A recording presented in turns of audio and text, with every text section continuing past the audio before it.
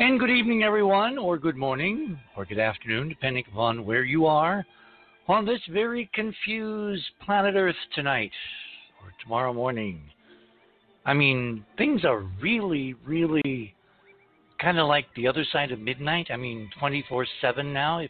Just in case you've been hiding under a rock or coming back from Mars or some other distant place.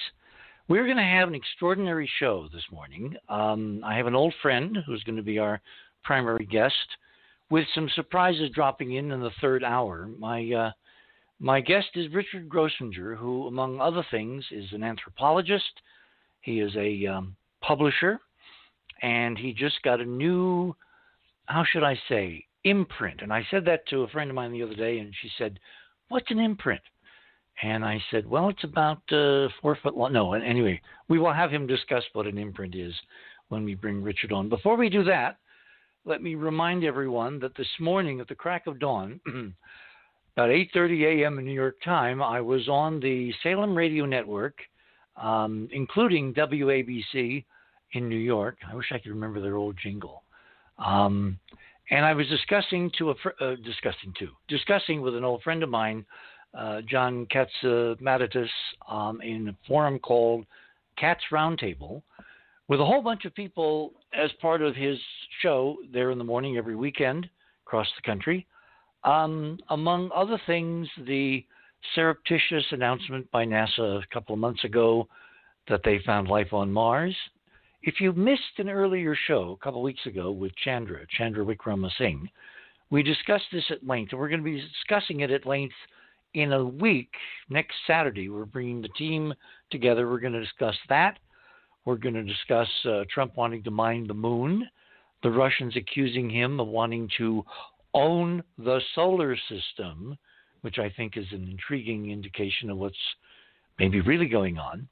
And we're going to get into some of this, particularly in terms of Mars, with my guest tonight, Dr. Grossinger. But before we get to any of that, I want to go through a couple of news items. In case you don't know how we do this, if you're new to the show, it's really simple. You go to theothersideofmidnight.com. That's our URL. That's our homepage. Click on tonight's banner, which says Bottoming Out the Universe. What is bottoming out the universe? We're going to find out when we talk to Richard momentarily. Click on that. That will take you to his guest page. And right under that banner, you will see some items called fast links. What you want to do is to click on those. For my items, where it says Richard, click on fast links for Hoagland, and that will take you right down to where you want to be, which is my items this morning include some very intriguing things we're going to be talking about with Richard later on. Number one, a new statistic reveals why America's COVID-19 numbers have kind of flattened out, but at a very high plateau. Remember, when I had this conversation with Chandra, there are two models for this virus spreading around the world. One is it started in China, in Wuhan, and then people in Wuhan who had it got on airplanes. They left China. They traveled to other parts of the world, including the United States, including Europe, Iran, Italy, Spain, and points south, southern hemisphere as well. And this virus has been spreading, this incredibly contagious virus. And the more we look at it, the weirder this thing gets. I mean, this is really not your average virus. It has extraordinary properties. It almost seems to be changing as we look. And now I can hear people say, mutation. No, this started out weird and is continuing to be weird. Anyway, that model that's called the contact model, where you basically spreads from person to person to person. It's a respiratory disease. It's spread by, talking, because you emit little tiny droplets as you're speaking. And if you're closer than, several feet, 6 feet has been named. I think it should be further, because there are studies now that show that when you sneeze, you can really propel those particles 20-some feet away. So, distancing from people is the old-fashioned way to halt epidemics, pandemics, and staying home is a very good idea if you can. We know a lot of people can't, particularly in the black and brown community. Do you know that the incidence of death in those communities is extraordinarily higher than their percentage in the population? And this is generally thought of as a professional problem, in that they are in the social industries, the service industries. So they are meeting a lot of people. And the odds are going to go up if you meet a lot of people that it only takes one slip and you get enough virus to infect you. So that's one of the primary model. The model that Chandra and I were discussing is based on his research, which goes back decades now. He's correlated previous epidemics on the earth, pandemics, going all the way back to ancient Egypt. And he and his colleagues believe, there in England, including people that are no longer with us, like Sir Fred Hoyle, that there are actually viruses and bacteria in interplanetary space, in particular being emitted from comets. The Chandra's model is that comets are natural. They're huge Bergy bits, but they have life in them, and that life is, undergoing replication and biology. And when they scatter their dust to space from solar radiation and the sublimation of the ices in the vacuum, those particles hover in the tail of comets. And if we cross the tail of a comet and that material falls to Earth eventually, it creates these semi-periodic pandemics which have plagued Earth, for literally millennia. What Chandra and a colleague in China have been, attempting to investigate, and it's hard because China is not totally forthcoming with data, is the idea that this coronavirus, this novel new coronavirus, literally fell from the skies as part of an event over China sometime in the fall. And the fallout was spread by stratospheric winds in a band between about 30 north and 50 north around the planet, around the world, over the next couple of months. The first item, this statistic, which reveals that something like 20% of the tested Americans so far, and we need far more tests. Test is a huge buzzword right now because we don't have anywhere near enough to actually outline the three-dimensional aspects of this pandemic. But of the testing that's been done, an astonishing 20% of those tested turn out to have the virus. And I know there's people out there that say, the tests aren't reliable and all that. Well, again, based on other epidemics and other epidemiology, the PCR test is very accurate. You're up in the 80, 90%. Nothing is 100%. Remember Hoagland's first law. All science is approximate. And we're finding out, as the officials and the authorities are changing their ideas and their models on this thing almost daily, that everyone seems to be groping in the dark. This really is a novel coronavirus, and it has all kinds of hidden aspects. For instance, remember I was talking last night that the coverage now, the testing coverage of all 4,800, give or take, crew members of the Theodore Roosevelt, the major aircraft carrier currently docked in Guam, where they initially found, a few coronavirus cases. They've now found over 800, and it's climbing. And what's really disturbing is that over 60% of those tested positive are showing no symptoms, even on repeated tests, which means they can be carriers, they can be virus shedders, which is the technical term, and unless you do a test, you're not going to know. If we extrapolate that to the general population, the numbers are really, really staggeringly large. And again, there's always this over-present, echo that a certain percentage of the people who get this, particularly in populations that are more, shall we say, susceptible, they will die. And what's really uncertain now is what is that percentage? It's looking, based on the statistics at item number 1 and from the Roosevelt measurements, that it could be as high as 0.5%. So you're going to say, okay, so 0.5% of the people who get it are going to die. Big yawn. I mean, I'm stunned by this cavalier attitude to death.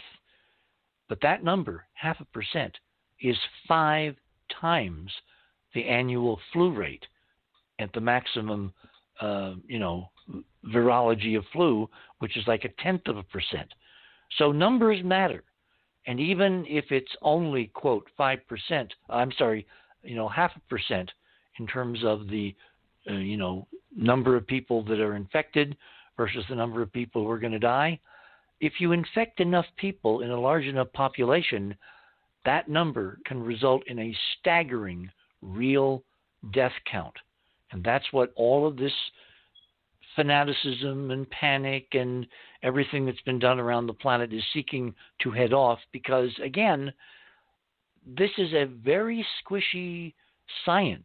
There's so many unknowns still. I saw the other day that patients are developing abnormal blood clots and weird sores on the bottoms of their feet.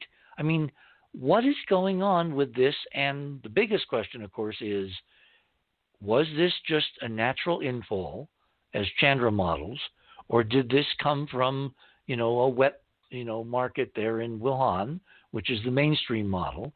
And then the kind of upgraded mainstream model is, did it escape from the level 4 biolab there in Wuhan investigating, biological warfare?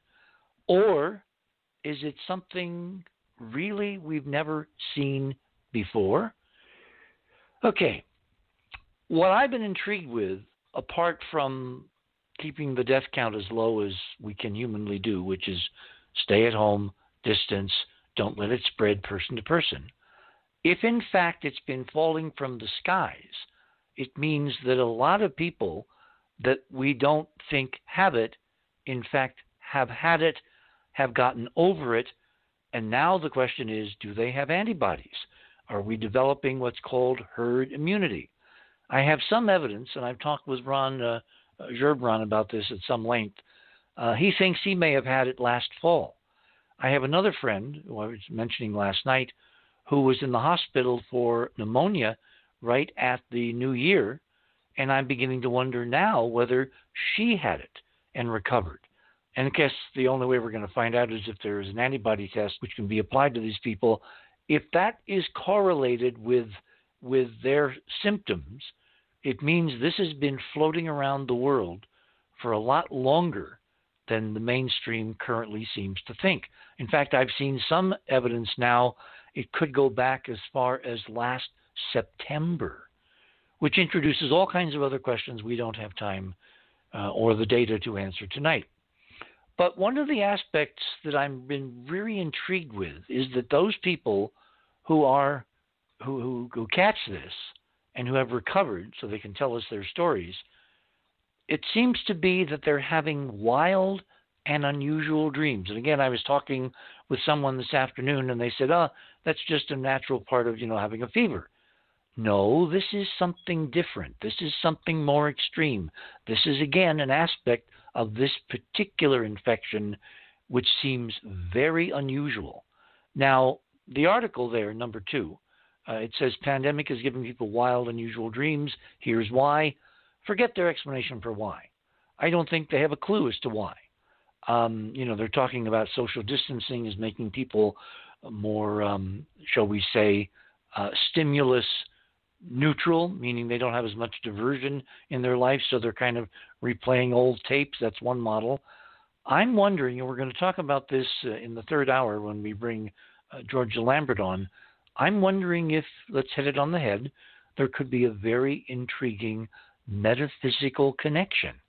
And when we bring Georgia on, I'm going to talk about some of that. In fact, that's going to be items 2, 3 tonight that we're going to get into, because one of the main people that everybody knows on television, Chris Cuomo on CNN, he has been reporting some very bizarre mental and psychological aspects, including after about 2 weeks, he said I think it was on Monday, that he's decided his entire profession is pointless and he simply wants to quit because he's tired of, basically, and I'm paraphrasing, putting political liars on the air. So does this virus in certain people open them up to, shall we say, a higher level of awareness and perception? Is that one of the reasons why some establishments are feverishly trying to keep more people from getting it? Because this would, in fact, create the context of a consciousness revolution at a horrible price, of course. But, I mean, there's all kinds of things we don't know. Remember Hoagland's first law. All science is approximate. And a lot of people are seeing this in action, kind of like in slow motion. And it's very disturbing because most people, I think, grew up with the idea when a scientist says something that's kind of like God talking, it's the truth. No, it's an approximation of the truth. And when we talk with Richard, we're going to get into the idea of epistemology and, how do we know what we know and all that. Item number 4 and 5 are celestial. I'm going to talk tonight with Richard about Mars and about what we discussed with Chandra a couple of weeks ago. This discovery under the umbrella of the news coverage 24/7 of the virus, this major, interesting, extraordinarily intriguing story coming out of NASA really has not gotten any airtime at all, which is that NASA has found another Martian mystery. And we're going to talk about that with Richard and see what he thinks, whether he comes to the same conclusion that Dr. Wickramasinghe did a couple of weeks ago. Finally, remember I mentioned a few days ago that we may have a very spectacular comet called Atlas that was going to kind of round the sun at the end of May? Well, a few days ago, Atlas fell apart. Very far from the sun, like at the orbit of Mars, where the heating should be minimal and the gravitational forces should be non-existent, this comet that everyone who's kind of in the comet business was looking at to be very spectacular come the next month or so, it just kind of broke into pieces, and the pieces have been fading like it physically broke apart. And so it is not going to perform to any level of what the previous projections were.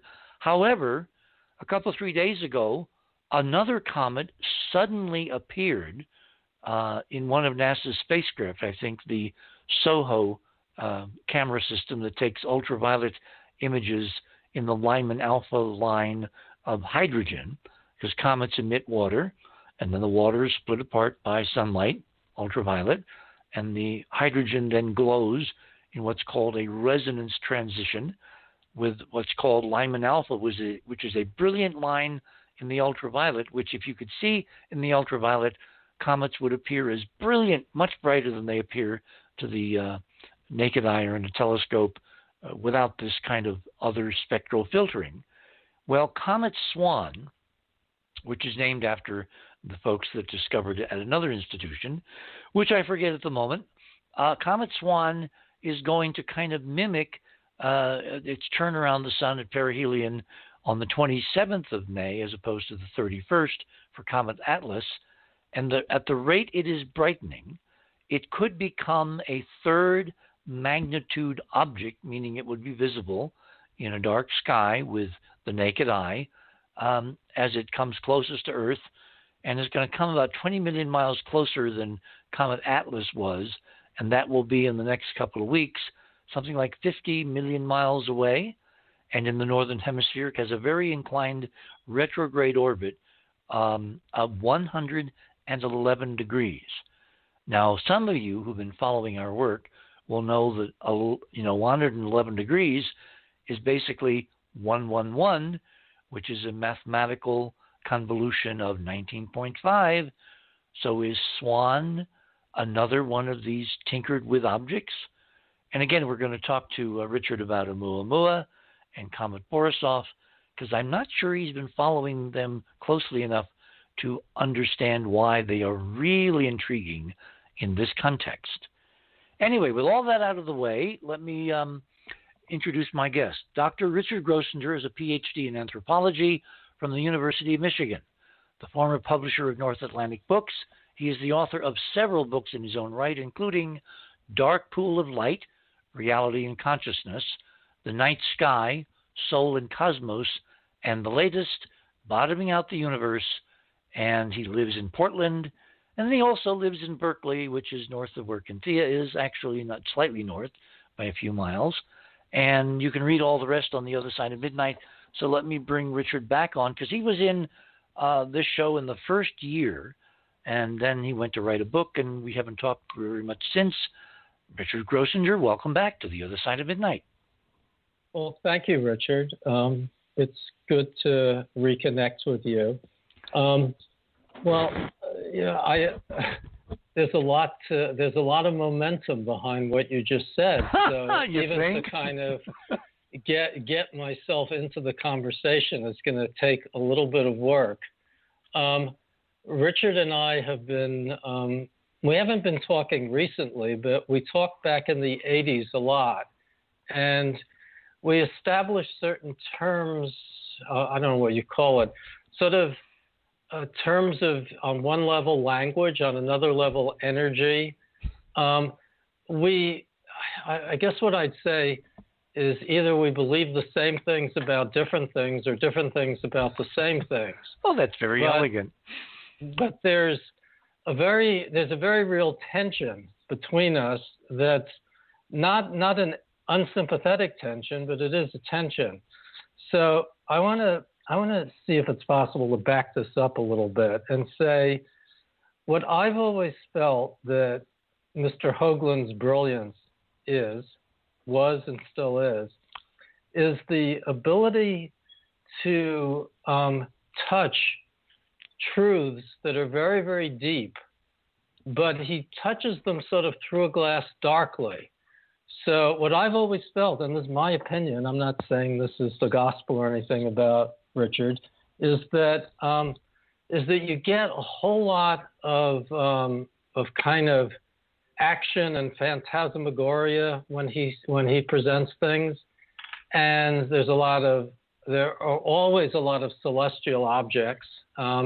There are aliens of one sort or another lurking in some form, like whether they're comets or Martians or so on, and it's always true at some level, but I don't take it at the same level that you do, Richard. I don't categorically deny that occasionally and maybe even often some of the insights are true, but my point is that even when they may not be factual, you have a knack for picking up a kind of mythic level or a level that's too deep to surface. You intuit a structure and a stream of information which is not evident on the surface, but because you're very much it must be in your chart or something, it's just part of your nature, that you are fascinated by the surface, and especially the astronomical surface and the movement of palpable and concrete things. Much more, I'm fascinated too. Like you, I was once a science fiction addict, and I had a scrapbook on the planet Mars as a child. And so these images pervade my consciousness too. But when I really think about this analytically, and this will be true during the brief time that we're on the show together, I probably will just sort of be fascinated by these ideas. The idea that, I do think that there's amino acid material in comet tails, and that, it's certainly an interesting image, but it's wherever the reality and source of COVID, it's a powerful image to think of it as descending from both the solar system and the zodiac, and it's a powerful image to think of it bringing information and being sort of, I don't know, to pick a shared image, to be a kind of childhood Zen dream state in its own quiet way. And I don't really know anything. I read the same news you do, and I get involved in the same speculations and debate them in myself internally. I do think intuitively that this is a very strange virus, and it's a very strange event that's issuing from the virus. And some of that, I think, is the event of the virus is contacting the very weird events of the world and culture at this time. And even if you take a strict scientific RNA copying view of the virus, it still is entering our system and our consciousness at some level, and it's entering a world that's tremendously entangled and stuck and trapped, a world that's traveling in a sense in a hollow of its own meanings. So with this kind of internet reality, this virtual reality being ground out at a rapid pace, with algorithms and artificial intelligences driving realities, the hollow space around us, the space of our unconscious, of our spiritual meanings, that's all hollowing out and having nothing in it, because all these fabricated realities and kind of manufactured abstractions are dominating our space. So then this thing comes in, which is extremely grounding and very real, and it pulls everything toward not just itself, but towards the missing reality. And I think that's true whatever its source, and whether you can put a mythological or sci-fi view on it or not. I think that's just the nature of where we are. So there's very much a waking up component to this. And having just watched on TV, on 60 Minutes, the coffins in New York, I don't think anybody would want to cavalierly see it as mainly a kind of revelation. But I think on a certain level it is. It's a planet-wide and collective revelation, and its ultimate impact, I think, is still unknown. So I'm going to stop, sort of, it's like a seesaw. You pulled your side down very fast and very far. So I think I've got the seesaw a little bit back. And so let's get into a dialogue, and let's avoid the monologues now and see if we can't talk to each other a bit.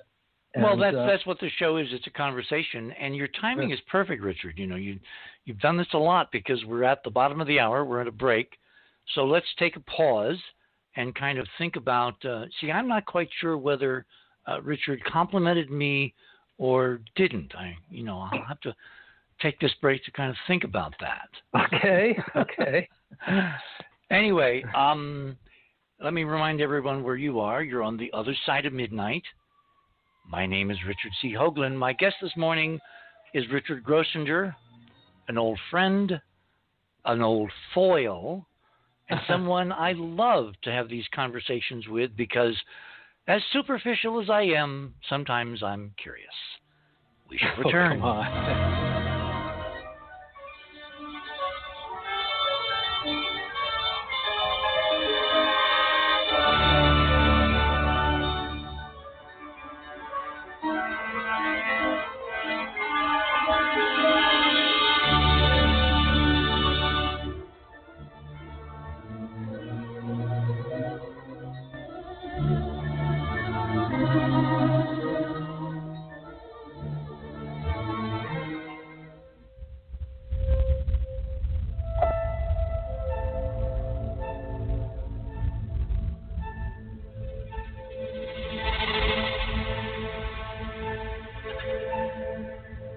The Other Side of the News is a current and dynamic companion to augment the discussions from the other side of midnight. We investigate, explore, and extrapolate facts to gain better understanding of current affairs and events, and thus to bring comfort and calm to our wide international audience. It's a spontaneous commentary based on well-verified references vetted through vigilance and discernment. Our Our desire desire is to awaken your imagination with questions. that have not been asked, yet need answering. The other side of the news is a place where you can come and be with us in community. Learning new things, asking questions, getting compelling answers, and interesting viewpoints. It's about curiosity. We present thought-provoking questions to incite your mind, propelling you to see the world in another way, propelling you to see the world in another way. with clear insights and fresh perspectives on global events. Tune in for a balanced view Of the other side of the news.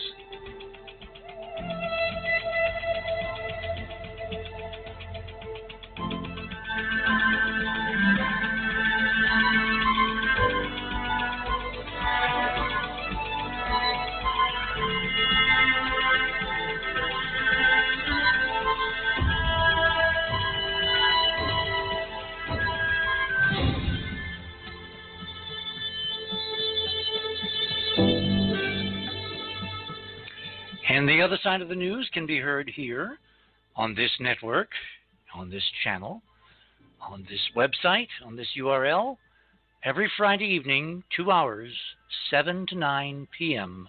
Pacific Time. I warn you, you'll miss it at your own peril.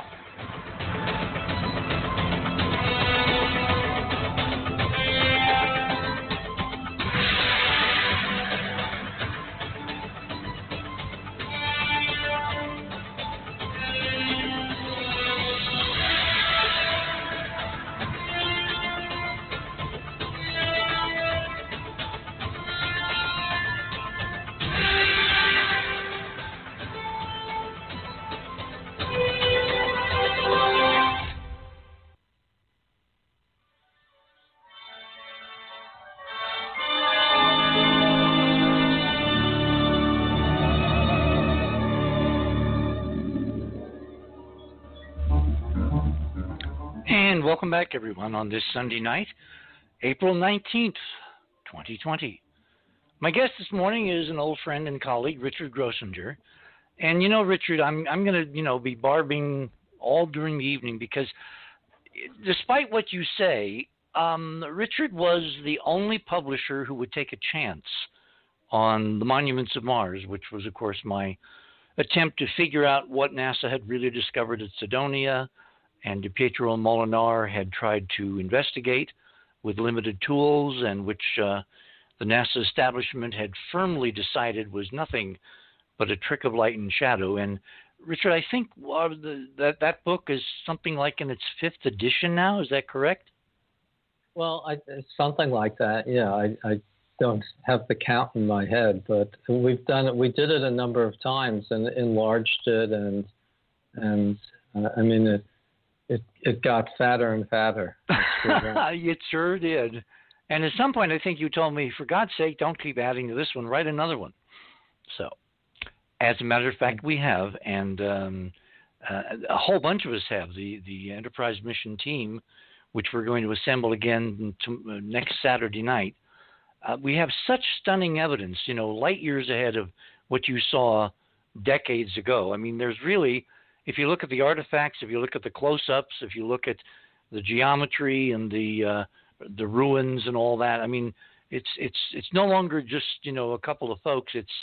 It's a worldwide movement of people who see what we see and see the implications that we see, and yet officialdom has done nothing in decades. Now they're beginning to do something, and as part of our discussion later on, we'll get into some of those specifics. This new mystery that they kind of put out under the umbrella of what's going on with this virus is very Washingtonian. It's very plausible deniability.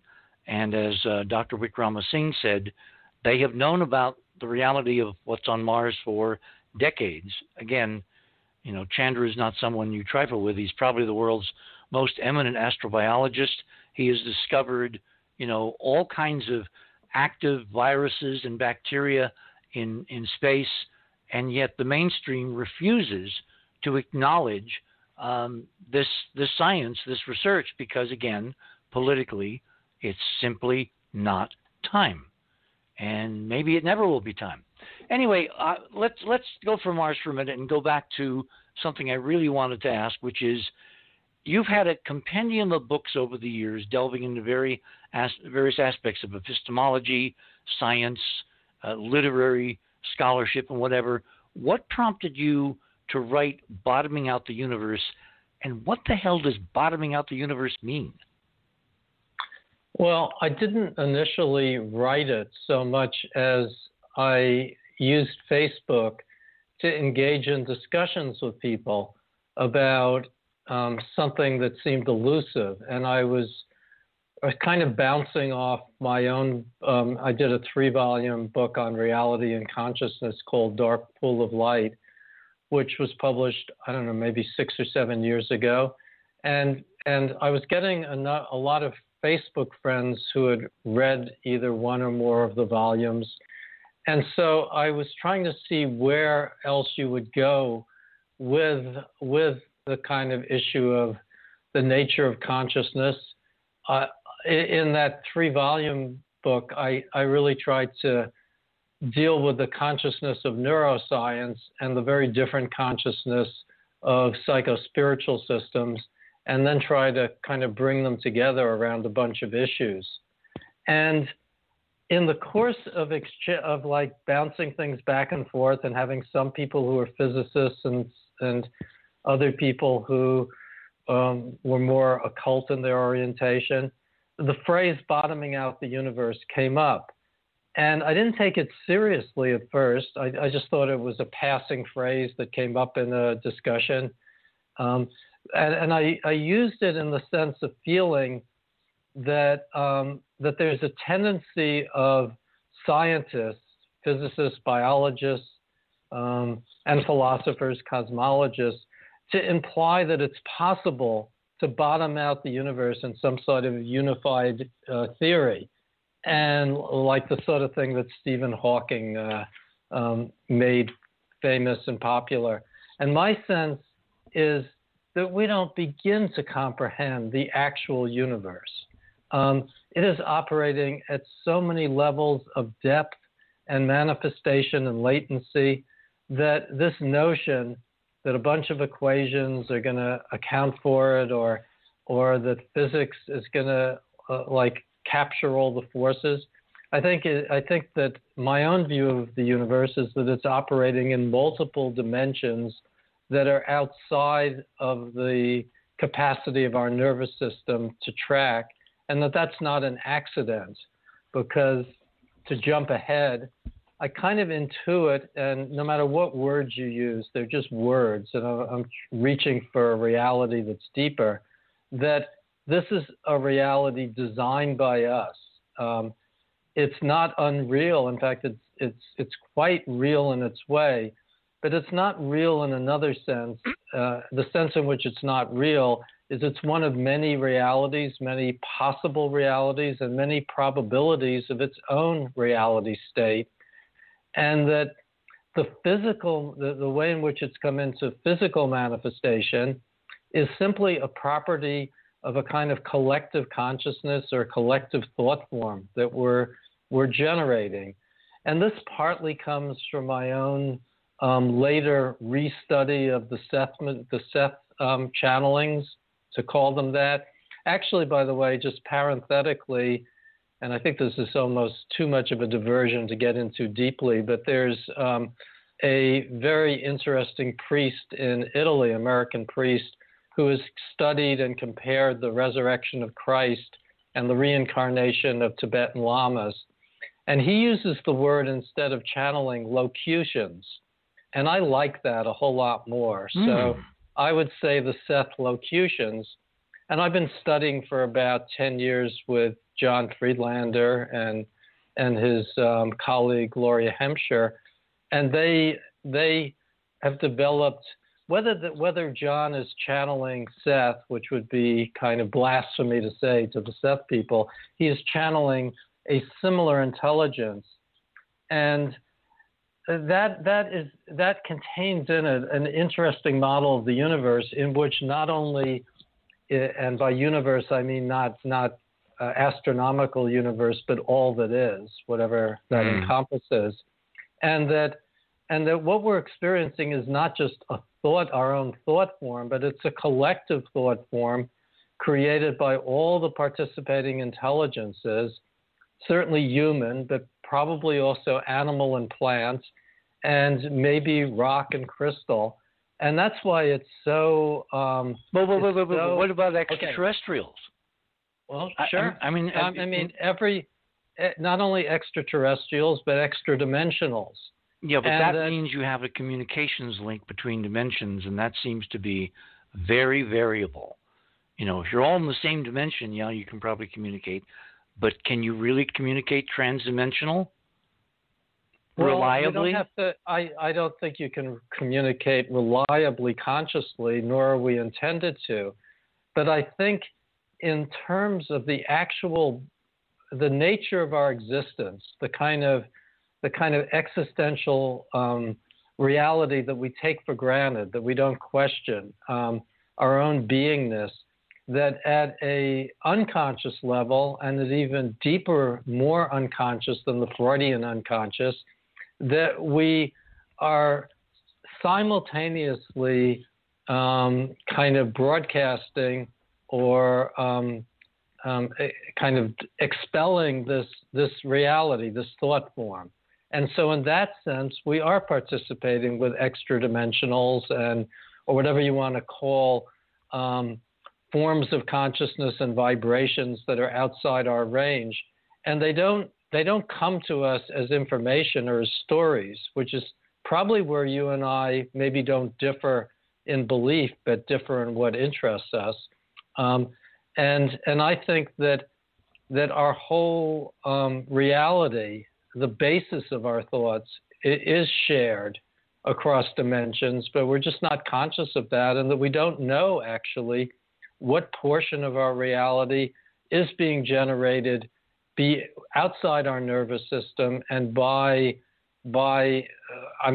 dimensions is just a word, being generated by other aspects of all that is, other intelligent aspects, other sentient aspects, and that we're really participating during these lives in an extremely vast consciousness that we're unaware of, because if we're aware of it, we wouldn't live. We would have no interest in these lives. And as it is, we've somehow designed a reality that's compelling, urgent, poignant, beautiful, sad, really powerful, deeply powerful, deeply meaningful.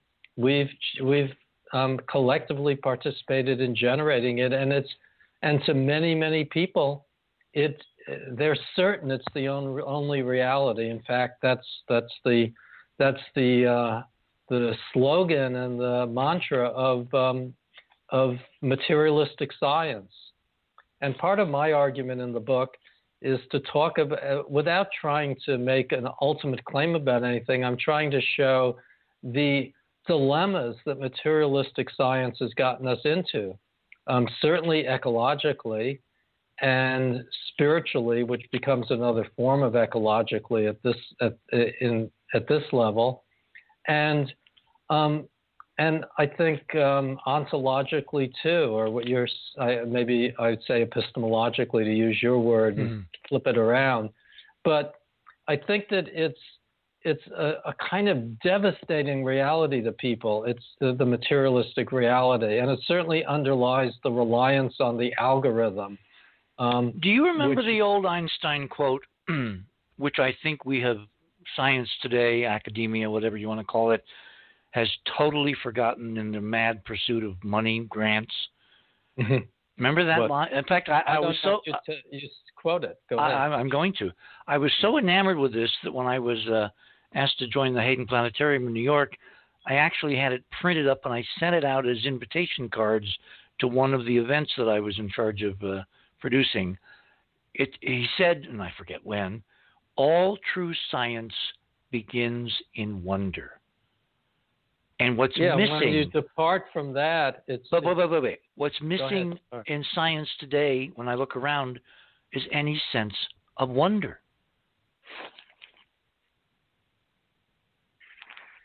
Yeah, in fact, if you came into many scientific gatherings and brought a sense of wonder in, you would be expelled or ridiculed or marginalized in some way. And when you really think about it, it's shocking because what's the upside? What's the gain? We certainly, yes, we produced a kind of amazing technology, but we have not produced a situation which is even marginally habitable as it goes forward. Well, because part of the reason is we haven't gone far enough. It's very hard to create a self-actualizing, sustainable civilization when there are invisible ceilings limiting your technology to something as primitive as burning a hydrocarbon. We now know, and I'm pursuing some of these technologies quietly with some colleagues, far outside this sphere. We now know we can tap into whatever, 0-point energy field or torsion field you want, and you can create limitless, environmentally totally compatible energy. Why are we not allowed to have this? The standard cliche is money. The oil companies, big car companies, all these trillions of dollars invested in, existing technology have to be amortized, and they'll never be amortized. So we're stuck on this almost crucifix of environmental catastrophe. The real answer, Richard, is, I believe, if those technologies were allowed to be introduced into the consciousness of this planet, and I use the term consciousness very advisedly, that would reveal immediately that consciousness is part of the package. It would be such a freedom for humans, no longer chattel, no longer slaves to a system that keeps them poor, keeps them in slavery to a system that demands that they, pay the piper. It would require, for all those control mechanisms to basically fade away, and it would totally transform what it's like to live in a 3D universe with access to higher dimensions. And that is the dirty secret they never want us to know. So we go from year to year, century to century, stumbling along, endangering the planet because they dare not let us breathe and think free. Well, this is where you and I strongly agree. At the same time, we strongly disagree. I got to see how you square this circle. Go ahead. Because I can maintain contradictory ideas at the same time. I, like you, am very interested in what kinds of ecological technologies could be developed, and I am as fascinated by you in the potential that's locked in systems we already begin to understand. And I, like you, share the outrage at the rather banal limits that are imposed by a corporate political structure. At the same time, I think it's very, very dangerous, ultimately and personally, to rely on technology and on development of technology to be the kind of leading edge of where we go. I would locate it more in the realm of the general realm of shamanism, psychic meditation, and these are. I know that you could just say, well, Richard, hang on. Shamanism and psychic whatever don't put food on the table. There's 7 billion mouths on this planet tonight, right. give or take. Well, that's why we agree and disagree. There's nothing you're saying I disagree with. It's more a matter of how you do both at the same time and where you put your emphasis. And I am saying that, yes, this is a solution. What you're saying and heralding is a solution to many important ground level issues. But I don't think that it is the breakthrough to human meaning or the evolution of what, a few decades ago was thought of as the Aquarian consciousness and the introduction of a new framework of humanity. I think that framework will come more like through the dreams you're talking about. It'll come through human awakening to the participation of other consciousnesses and to the kind of eternal nature of existence, that that the dead don't just disappear, that the ancestors continue to participate. Now, nothing that you're saying do I want to disagree with. It's more a matter of emphasis. I think anytime you decide that technology is going to be your savior, you're going to be trapped there's no way to neutrally pursue technology, first of all, without corruption. I don't think you can drive the unconscious elements or the greed or the underlying role of money and power, no matter what the more complicated and kind of useful technology you develop, the more it's going to be corrupted by these forces. So it's not going to work. It's a more benign. Well, you and I both know. You almost sound like Dr. Morbius in Forbidden Planet. Remember monsters from the id? Well, no, I wouldn't say monsters from the id, but you share something with. In a way, I was thinking with our mutual friend, my Aunt Suzanne Taylor. Yeah, who always says, I just don't see why we can't just get together and do this, and it's so maddening. And I agree, it is maddening, but I also think that there's a kind of I don't know, is it an idealization or just a kind of projection onto the situation? I think that the situation that exists now represents exactly who we are. It's exactly where we should be. It's the only place we could be. And how depressing. No, I don't think it's depressing at all. I think that it's depressing to think that there are all these wonderful things that we're not developing because of these political and economic blocks, because I don't think they're going away. That's where you and I also differ, because I have a feeling, and again, this is just kind of like an intuition. I can't back it up with data yet. I love data, but I can't support this yet except as a speculation, that one of the positive benefits of this virus planetary crisis, that the whole world, all 195 nations, I find that number fascinating.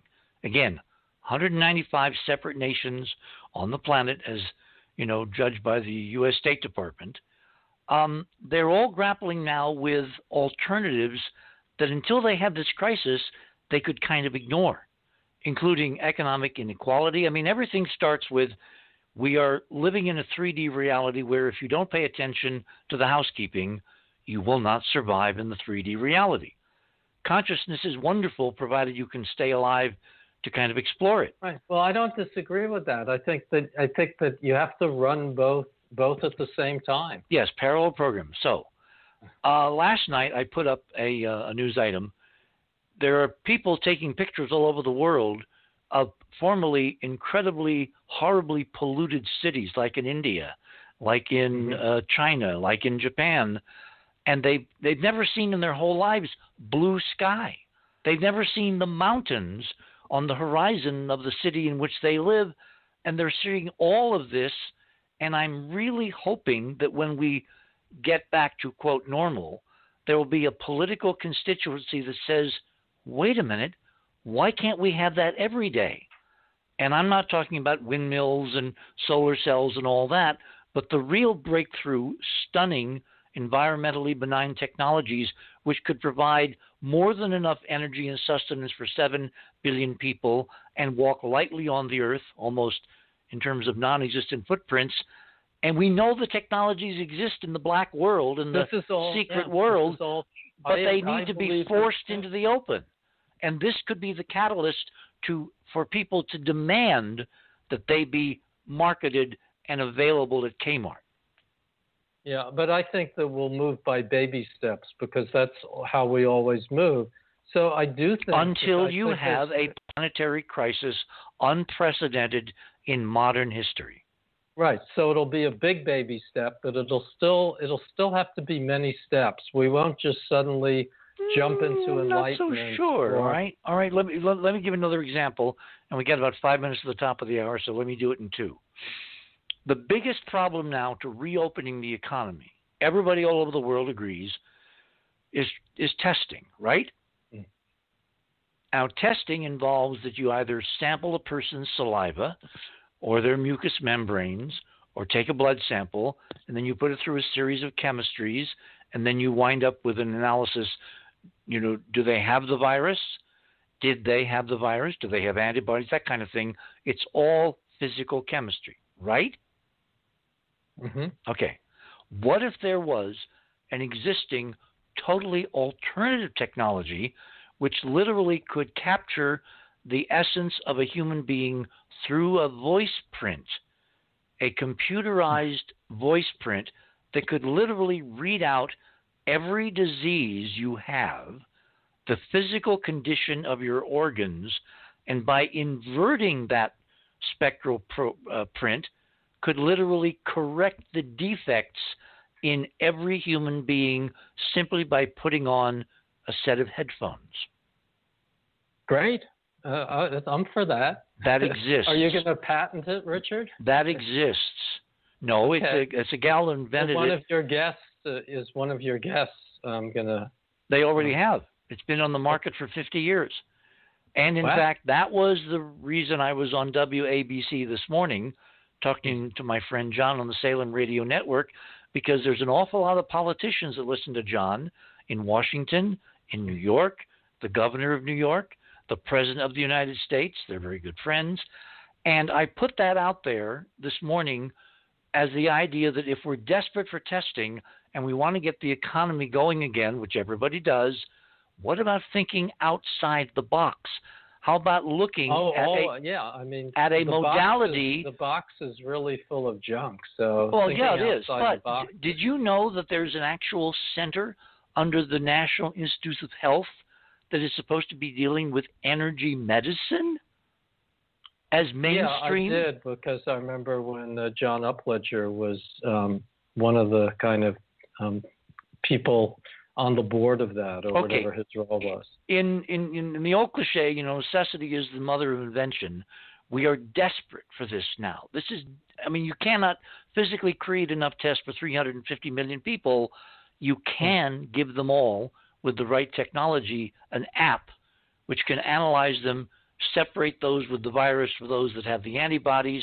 You test people literally with the handheld. When we pick up and discuss this, then we should discuss what are the political and economic blocks. If the technology exists, let's kind of say, let's look at it and say, okay, really, why? In whose interest is it to prevent this technology from being made available and or even looked at? I have two words, okay. And we're coming up to a break, so I'll leave you with these 2 words: Big Pharma. My guest this morning is Dr. Richard Grossinger, and we're having one of our conversations, except this time you get to listen in. Thanks for listening to this exciting first hour. Now, the second and third hour of the show is available to Club 19.5 members only. Please support the show by subscribing to Club 19.5 and join our very interesting community. To do that, please visit the website, theothersideofmidnight.com, and click on the Join Club 19.5 link in the left-hand column. As a Club 19.5 member, you'll gain access to the rest of this show and all previous 350-plus shows that we have done. Now, recent Club 19.5 member archive recordings have the commercials removed, and the sound quality has been enhanced. You'll also receive a dedicated private podcast feed that contains these enhanced show recordings. And you'll be able to download the MP3 files directly from the archive if you prefer. As a Club 19.5 member, you'll also be the first to preview our new videos and reports. We'll be adding exclusive new features to Club 19.5 as we go forward. And boy, have we got some amazing things to tell you about in the coming weeks. So please support the show and don't miss all the exciting new things we have planned. I want to thank all our Club 19.5 members because without your guys' support, this show would not be on the air. Please help us continue growing the show by subscribing to Club 19.5 today. And when I say we really need you, we really need you. Over and out.